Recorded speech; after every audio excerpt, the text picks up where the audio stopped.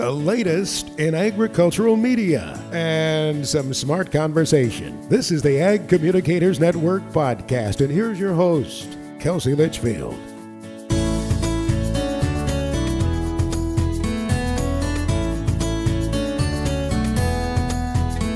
Welcome to episode number 3 of the AgCom Network podcast. I'm your host, Kelsey Litchfield, and I am so excited about my interview today.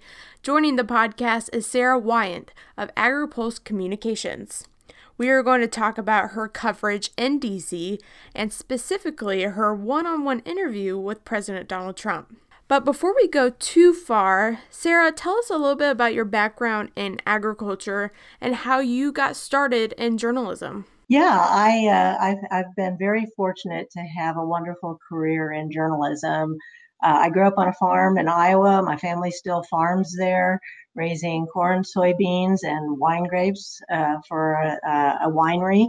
My husband and I now own a farm in North Dakota, which is a cow-calf operation, small grains, alfalfa, and honeybees there. So we have kind of diversified backgrounds in agriculture, but I graduated from Iowa State with a degree in journalism and minors in political science and English, and had the wonderful opportunity to be an intern for Wallace's Farmer, which is a farm state magazine in Iowa, similar to Prairie Farmer. And then when I graduated, have a chance to work for Farm Progress. At that time was Wallace's and Prairie Farmer and Indiana Prairie Farmer and the Wisconsin Agriculturist. So really great grounding in Midwestern agriculture as a background.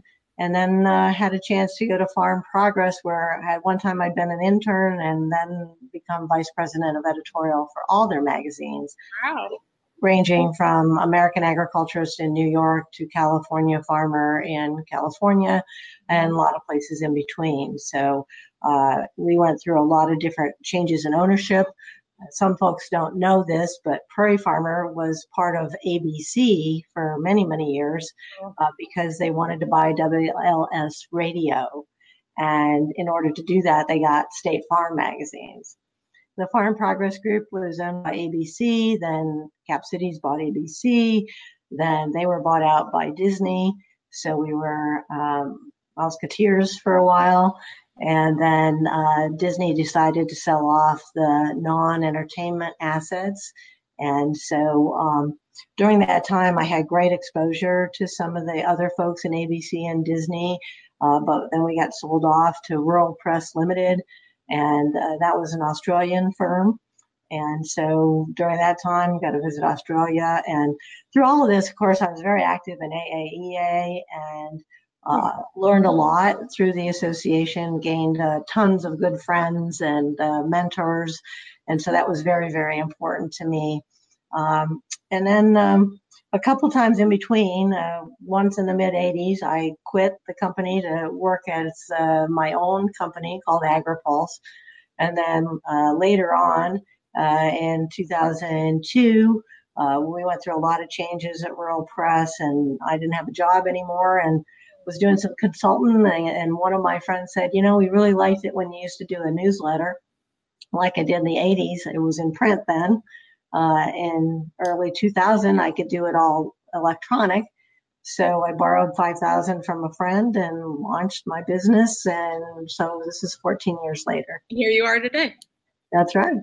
Wow. Thank you for sharing your timeline, because I'm just sitting here thinking of all the shifting and changing you have seen in your career in agriculture, specifically in agriculture media.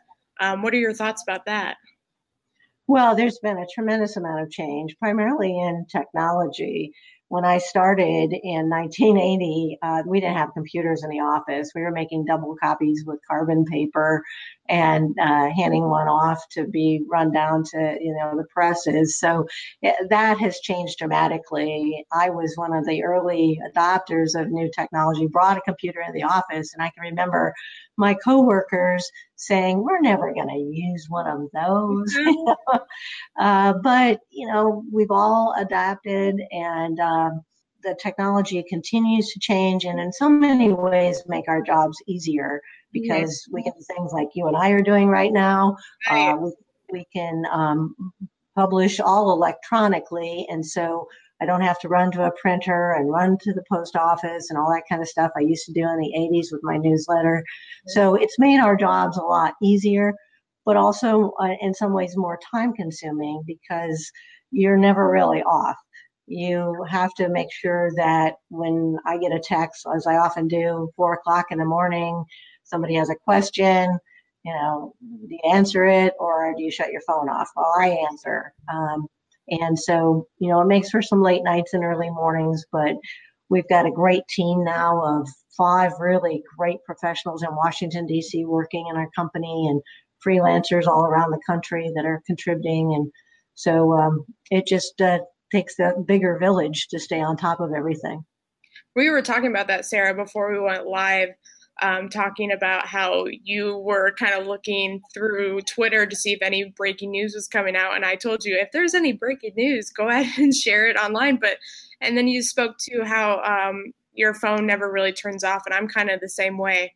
I set some boundaries sometimes. I'm the kind of person that always wants to be in the know of what's happening and checking Twitter for any breaking news or any developments and anything that's happening, either it's in Washington, D.C. or here in the state of Illinois where I'm located. Probably one of the Twitter users that you follow is kind of the topic we're going to talk about today is President Trump. I'm sure you refresh his feed daily to see what he's tweeting about. Yes, I do, as well as several other public officials. And we make sure that we're trying to follow these things because there can be breaking news just through one of the president's tweets. And sometimes that's very market sensitive. If he, for example, says anything about tariffs on China, if they go ahead and implement those tomorrow, that will be very, very impactful on farmers and ranchers. So most days I get up and scroll through our Twitter feed and make sure that I'm not missing anything. And that's how I kind of get my news in the morning, in addition to reading Financial Times, Wall Street Journal, Washington Post, LA Times. I kind of go through a list. Good. I know several people that do that, and I've been trying to make that a habit as well. We were talking about digital, but I still like that concrete in my hands, reading the newspaper or magazine or anything like that. Well, I read all the digital editions, so I don't have them physically.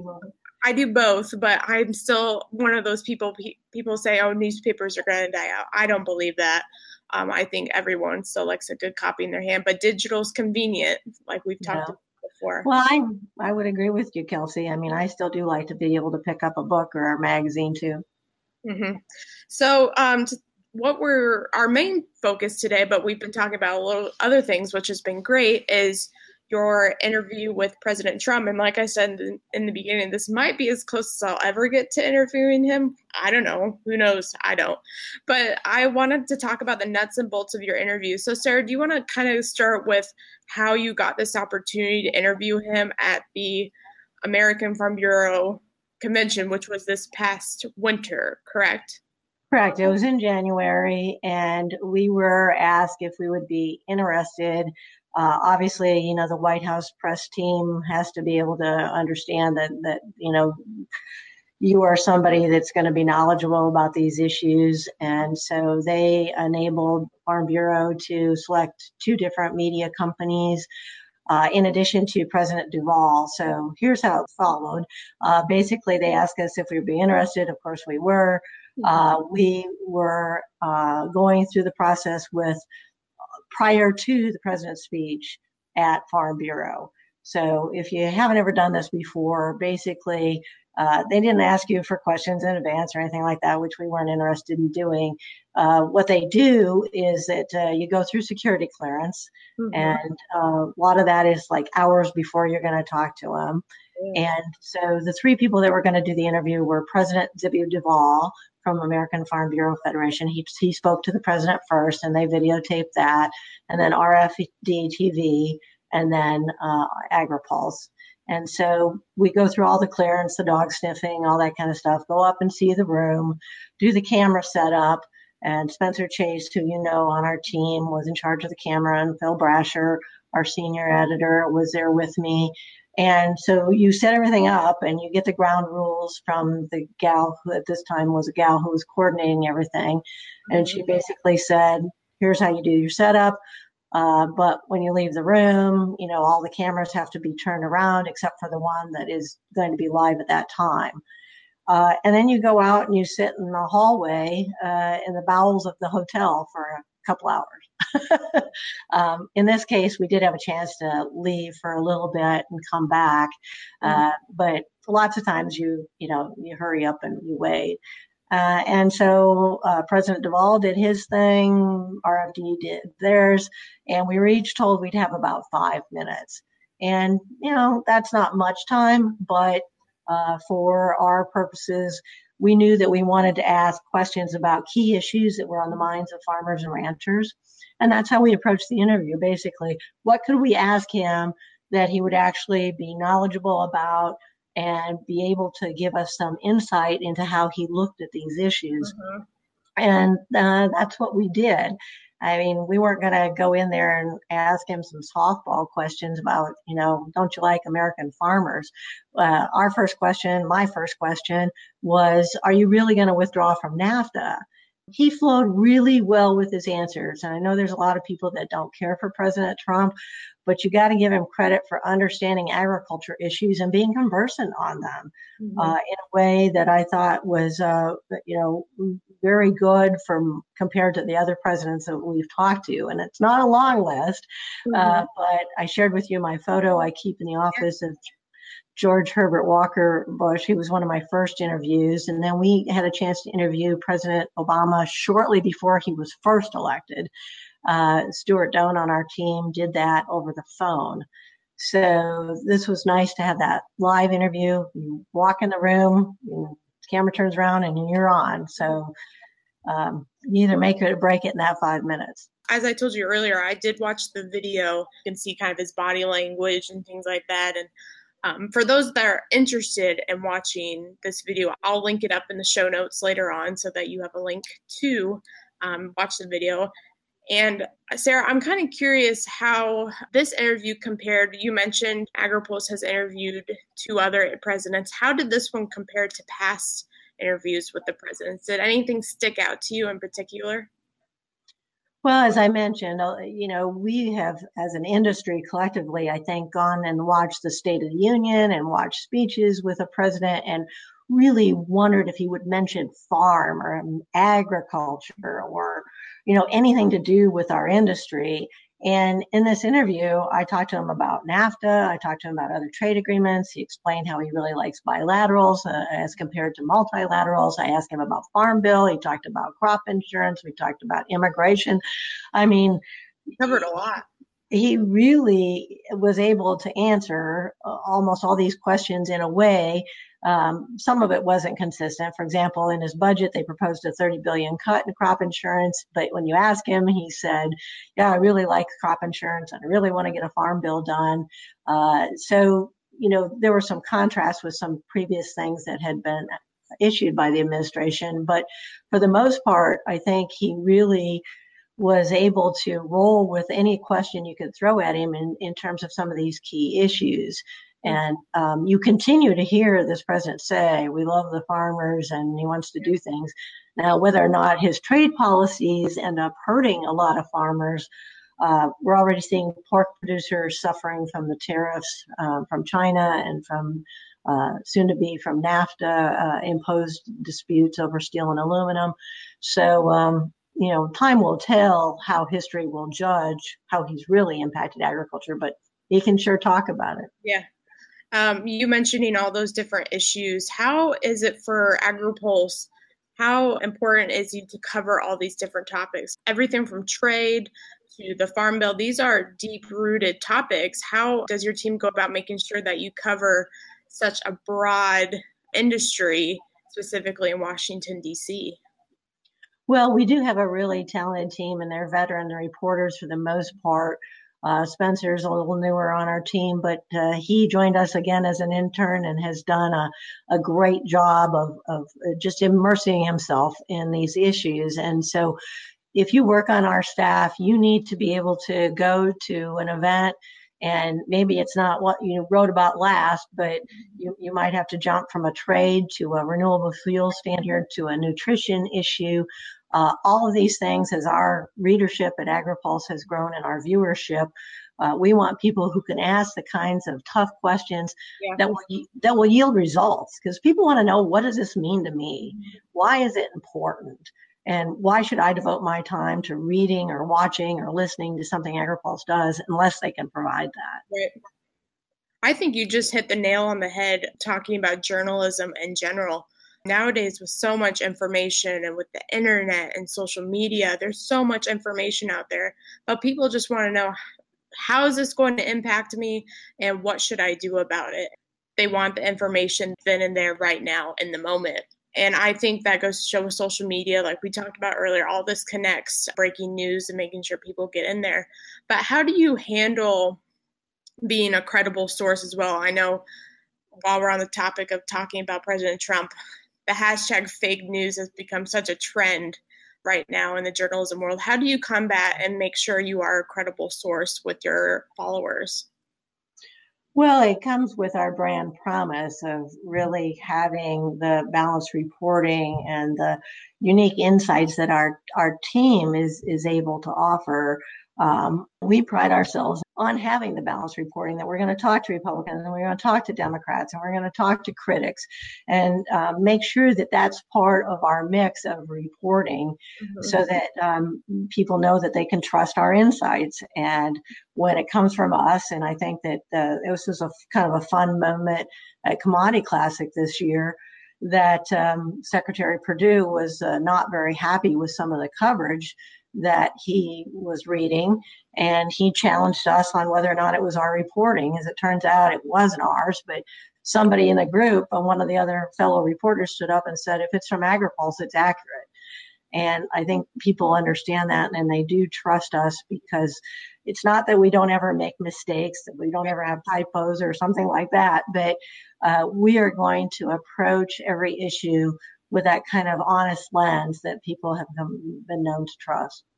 Yes, thank you for answering that, because I know it can be a tough question talking about credible news sources and how people throw the media out as all bad nowadays. But thank you for answering that with your honesty. And I know it's not an easy topic to talk about. Kind of shifting gears, I want to talk to you specifically about being a woman in this industry.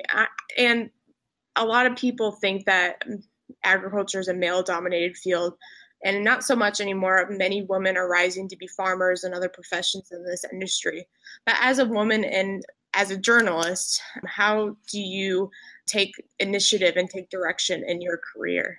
Well, I think I've always been committed to lifelong learning, and that is a skill set that I would recommend for any young journalist. And that is that you learn not only about the issues, but you learn about the people, and you build relationships. Mm-hmm. And in our business, having those relationships, people you can call on, people, when I started my career, Cole Henderson was the first female reporter that had been hired by Prairie Farmer. I was the second in modern day ages. I mean, Zoe Murphy had been back in the 1930s at Wallace's Farmer. But so here we had come along and really started to break some barriers. And when I was named VP at Farm Progress, I was the first female to break through that management layer.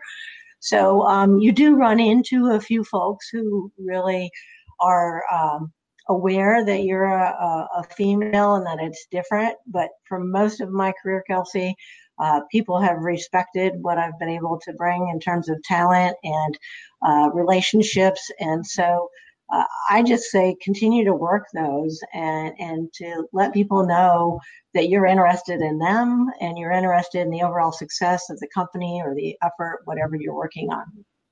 No, that's good, because that was one of my ending questions I've been asking guests is, what's your biggest piece of advice to young journalists as a respected journalist in your own industry? Do you have anything to add to that, to specifically to younger journalists? Again, I like people who have this natural curiosity and they want to keep asking questions, and they're also willing to listen and to learn.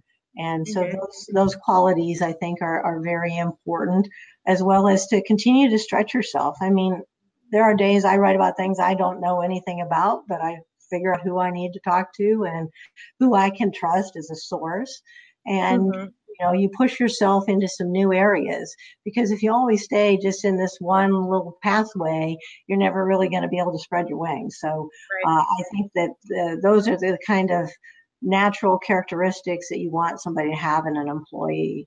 And if you ask my employees, they can tell you that sometimes we throw them into the deep end and they've all been swimming just fantastically. So kind of the reoccurring theme of this podcast, which I know we're only in the third episode, but kind of the reason I wanted to start this podcast is because I think we're always learning, no matter if you're my age in your early 20s or you're a distinguished journalist who has been in the industry for 30, 40 years. I think it's important to always keep learning. And I often quote my commencement speaker, who was Nick Offerman, who played Ron Swanson in the hit show Parks and Recreation. I don't know if you've ever seen it before, but he told us to always maintain the attitude of a student and to keep learning, because I firmly believe you'll never know everything, but you can sure try to make sure that you're learning and working towards a common end goal. Yeah, I would agree with that. The other thing that I think is really important, and at least in our style of journalism, is that I tell our crew that I like to practice the Wayne Gretzky style of journalism. And that is, I don't always want to be talking about what's happening now. I want to be like Gretzky and thinking about where the puck's going and where we need to be focused on in the future, so that you're always going to have to, like the Farm Bill passes the Senate Ag Committee as it just did. You're going to be writing those stories. What's in it? What does it mean? But then let's think what's next. What are the politics around whether or not how it moves to the Senate floor? What are the expected amendments? And so you need to be looking ahead as well. Mm-hmm. No, that's good advice. I think not only relevant to you're talking about covering ag policy, but covering a lot of topics, whether you're in or out of agriculture, and looking to how you can serve your audience better. Because at the end of the day, as journalists, we're serving an audience, like we talked about earlier, and they want to know how this is going to impact them and when. So that's very good information. Sara, is there anything else you want to share? It can be anything about journalism or covering Washington, D.C., or a favorite story you may have. Oh gosh, I've got a lot of favorite stories from over the years, and I kind of carried it as a badge of honor in the last month. You've got both Republicans and Democrats who have called me up or said something like, you need to do more of this or more of that. I think it's a testimony to our balance that we provide.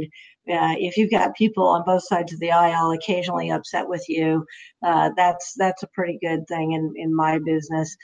I'd have to say one of my favorite stories was dating back to the first time I started to do our CEO salary report. This was stimulated by some discussions that were happening between the American Soybean Association and the United Soybean Board when the United Soybean Board was first started. And I had, at that time, and this will really date me, Kelsey, at that time I got a late night fax without any tracks on it. So I couldn't tell what number it came from. And somebody said, you really got to check into Ken Bader's salary. I think he's making hundreds of thousands of dollars. And so I thought, well, I don't know what he makes, and I'm not sure how I'm going to find out what he makes, but how do you publish Ken Bader's salary and not put the corn growers or the Cotton Council or, put it in perspective? Right. And so then that was when it led to finding out that every nonprofit files a 990, and on that 990 with the IRS, you can also find salary levels. And so we got those, and I at first only published those core commodities, but it was a very delicate process. Nobody had ever done it before. And as you can imagine, if you're the CEO, you're not probably used to people thinking that they should all know your salary, maybe your board. So we published that. And when I was in the process of finalizing it, I went to one CEO whose name I've never revealed. And I said, I'm doing this, and I explained the background that I just explained to you. And we'd like to include you. And he said to me, Sara, I would love to know what Ken Bader makes at the American Soybean Association, But if you, and he pointed his finger at me, if you ever publish my salary, I will never speak to you again. Well, wow, and so, I'm just a few years out of school doing this thing, and I'm thinking, well, I got the CEO, giving me the strong message that he's never going to talk to me. But it was just, it was just wrong, So I did it. I published his salary and everybody else's, and he never spoke to me again. Never, ever. And he had his staff not take phone calls from me either. So I'd have to sneak around, and find him in Washington, D.C. pubs or on the Hill at receptions in order to talk to him because he didn't want to talk to me. But he didn't stay there much longer, and so it passed. But we're in the middle of working on our annual CEO report again now. It's grown to a much more extensive report. And so we've got hundreds of CEO salaries. It takes a lot of digging. We'll be working on it for the next month or so. And it's that kind of in-depth investigative reporting that I really love for our team to do, in addition to the daily things. It's not necessarily a popularity contest, but that's not what our job is. Our job is to bring people perspective. And I'm very proud of the fact that we have organization leaders now who, if they want to switch jobs, or if they just want to know if you're a board member, what's an appropriate level for somebody working in Washington, D.C. or St. Louis or Chicago, what's the appropriate level of pay given the size of the organization, they call up and they ask for our report. I think that was a very good note to end on, talking about the honest reporting. And I think that goes for all the journalists out there listening to this podcast, is being honest in this profession. I think you'll win over a lot more people than staying silent. Absolutely. Well, thank you, Sara, so much. I know you're a very busy person. I really appreciate you coming on the podcast and sharing your insight and perspective into covering Washington, D.C. and your interview with President Trump. I really appreciate it. Thank you, Kelsey. It's been my pleasure. Thank you to all who tuned in to the live stream and this podcast episode. Be sure to subscribe on iTunes. Just enter in the AgCom Network podcast into the search bar and you'll be able to subscribe. And also follow AAEA on Facebook. That way you can stay up to date on all our future live streams. Thank you, everyone. Again, I'm your host, Kelsey Litchfield. Talk to you next time. This has been an Ag Communicators Network podcast. Thanks for listening, and please visit us online at agcomnetwork.com for more great content.